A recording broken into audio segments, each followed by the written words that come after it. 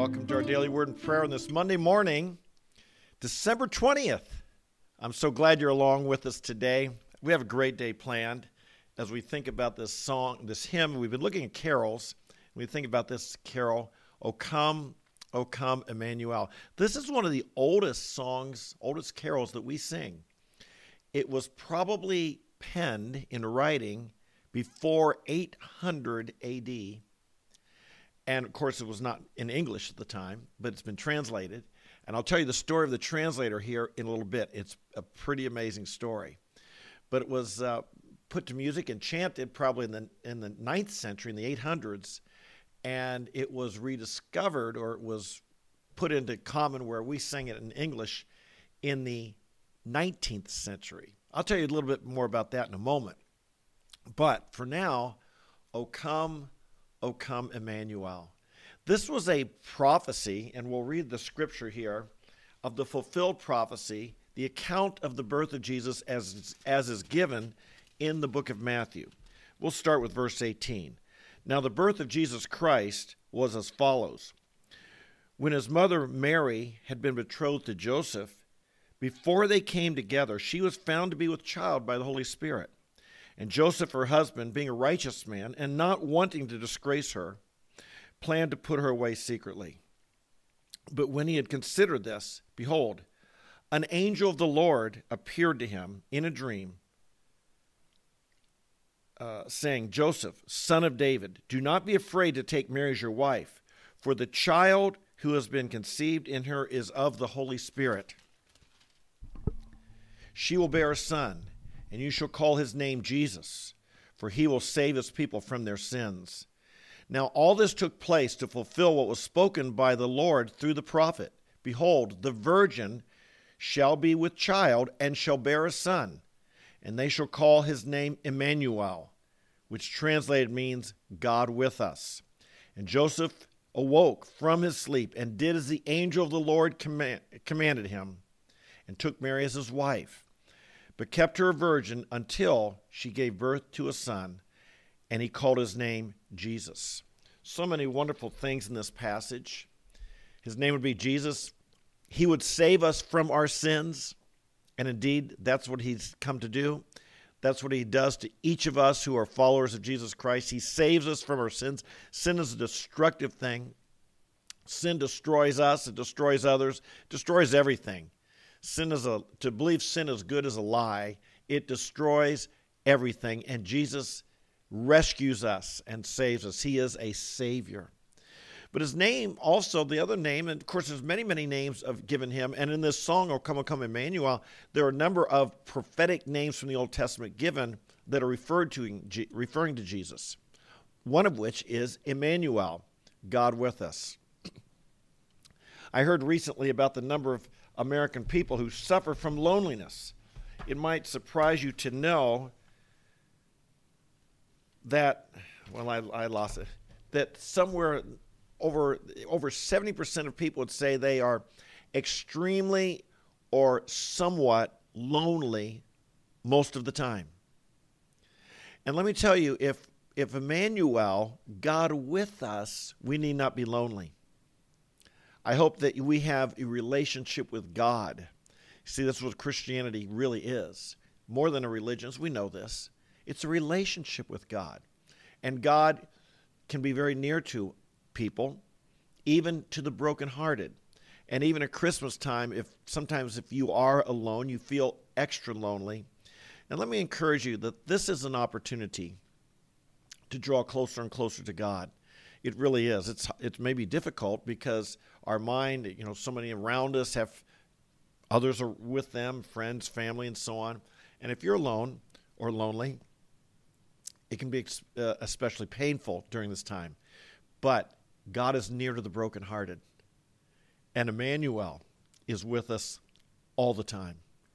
And so whatever you go through, whether it's loneliness, whether it's fear, whether it's the need for courage, like what the theme of our upcoming Faith Walkers Conference, whatever may be the need, Jesus reminds us, his name, Emmanuel, God is with us. And remember that God is with you this can be a great encouragement to us, and I hope it will be.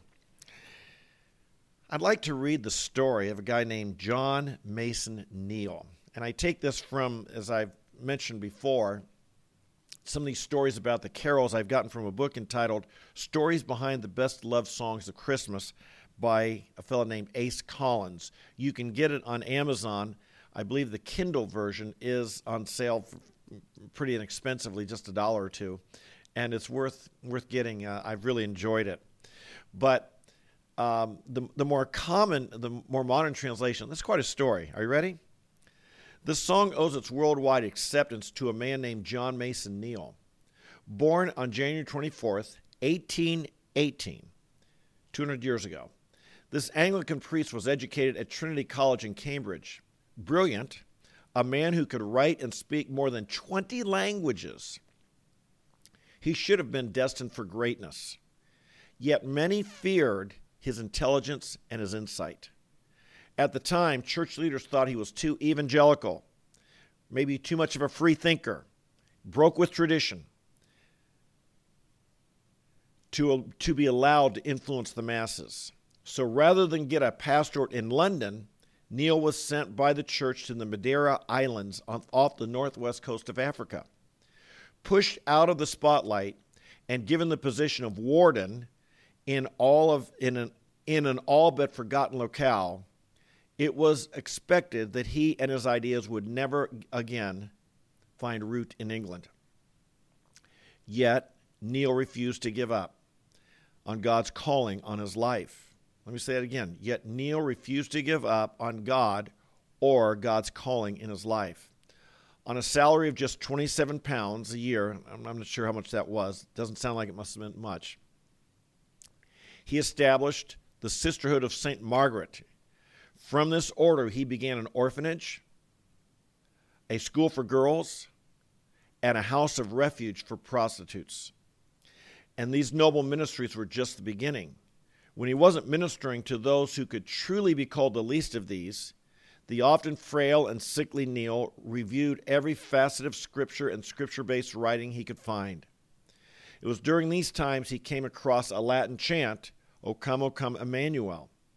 Seizing on the importance of the song's inspired text, Neal translated the words into English. The tune that went with Neal's translation has been used for some years in Latin text versions of the song. It was a 15th century processional that originated in a community of French Franciscan nuns living in Lisbon, Portugal. Neal's translation of the lyrics, coupled with this Latin version, was first published in the 1850s in England. Within 25 years, Neal's work, later cut to 5 verses and called O Come, Emmanuel, grew in popularity throughout Europe and America. I think that's pretty awesome. Because you know what happened? Did you catch the story here? The guy was brilliant. He thought outside the box. He's creative in his thinking. It sounds like he loved God and had very evangelical thoughts. And so he was a threat to the established religious order there in the church in England. So what'd they do? They sent him to some place where they thought he could never influence people. And what did he do? He went and he was faithful. We talked about this yesterday. Oh, come all ye faithful. He was faithful. He served with the little he had. In the sphere that God gave him, he made the most of it. He worked where he could. And miraculously, God took what he did and he multiplied it in an amazing way. What an inspiration. What a story of faith for us. What an example of what we need to be, folks. I don't know if he complained or not. The story here doesn't seem to indicate he did. He probably wasn't happy with where they sent him, but he made the most of it. He probably wasn't happy, but he made the most of it. And sometimes life can be like that with us as well. Is that not correct? We make the most of it. We're faithful where we're planted. We do our best to love God, to love others, to serve God, to serve others, to take the couple loaves and fish that we have and give them to God and trust He'll multiply them. And evidently that's what happened as he was faithfully serving in that remote location in West Africa, and he ran across the lyrics of this old chant, put it to music, translated to English, and 25 years later, it became this popular song, O Come, Emmanuel. And so, who knows? Who knows what God will do with you and me if we're faithful? Our circumstances might not be what we wish. We might even be in a place where we think, I'm kind of stuck. Not with the hand of God behind you. Not with God's hand upon your life. Not with his grace. Not with his favor. Not with his blessing. God sees, just like God saw John Mason Neal. You see, our God sees everything. He saw what was going. He saw him. He saw him there alone in West Africa. God sees you and me too. Amen and amen. I do want to pray today for, I'm thankful, two people who are on our live stream almost every day. Shirley, I don't believe, is with us today. She texted me earlier. Shirley's in India, and she and Johanan, they told me, she said they can't be on the next couple of days, but they had a student meeting they have in India, gospel outreach at Christmas time. They're really in an oppressive religious situation there. And there's a lot they can't do.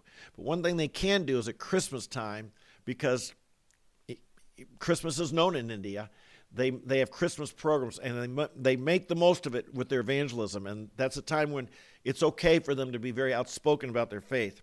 And she said she texted me, and they had 104 students come to their Christmas program. Now, that's pretty awesome. That'd be awesome if it weren't for COVID going on these days. But it's awesome that they had that many in general in their ministry reaching out. My guess is, I didn't hear the details, but my guess is most of those people weren't saved. My guess is a great number might have even just been Hindu. And they came, they heard the Christmas story. I'm sure they shared the gospel. I would imagine some of them came to Christ. So that's pretty neat. And then we also want to pray for Diane, who's a regular here, and I see she is on this morning. Diane, we greet you. I know that came down with COVID this weekend. My small group here that I'm involved with, my Bible study group in Columbus, and we have about 7-8 families in our small group, and 4 of them now have COVID going on right now. And so we didn't meet this last week, and I'm hoping I don't get it here right before Faith Walk. You can keep me in prayer because there's a big conference coming up for us. But we pray for all these people as this outbreak of COVID. We pray the symptoms will be mild. That's what we're hearing so far, and we pray that that's what it will be, and those who get it will recover quickly. And we pray that through this illness, this virus, that we'll be victorious and be healed, protected, and that God will use this in our lives. Amen? Let's pray. Father, we bless you today for sending your Son Jesus, who would save us from our sins and who would indeed be Emmanuel, God with us. I want to thank you, Father, that you're not a far, far away God. I think, Lord, of so much religion and so much understanding, you're inaccessible. You're so distant. You're so far away. And yet, Jesus, when you came, you were God with us. You walked among us. You experienced what we experience, the challenges we face, the difficulties, the weaknesses. We want to thank you that you are a God who came near. Indeed, you are a God with us. And I want to thank you that by your Holy Spirit, you are still with us. And I pray, Father, that you would give each one of us an awareness of your presence. I ask that we would be aware and practicing the very presence of God. And no matter what comes our way, whether it's we feel alone or abandoned, betrayed, or whether we feel fearful, whether we feel inadequate, whether any of these difficult experiences, or whether, Lord, we're on top of the world and everything's going wonderful, whether we're in the hills or the valleys, on top of the hill or in the valley of despair, whichever it is, we'd remember we're never, never alone. You're always with us. If we're up on the mountaintop, you put us there. If we're down the valley, Lord, we're not alone.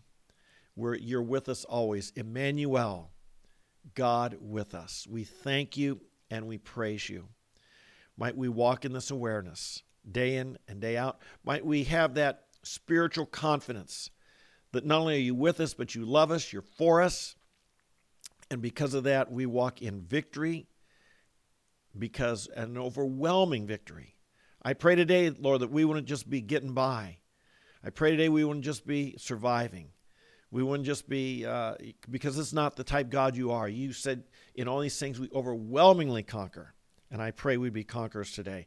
Father, we pray today for those. We do want to pray and thank you for what you did there with Johanna and Shirley in India and the 104 people, guests who came to their meeting.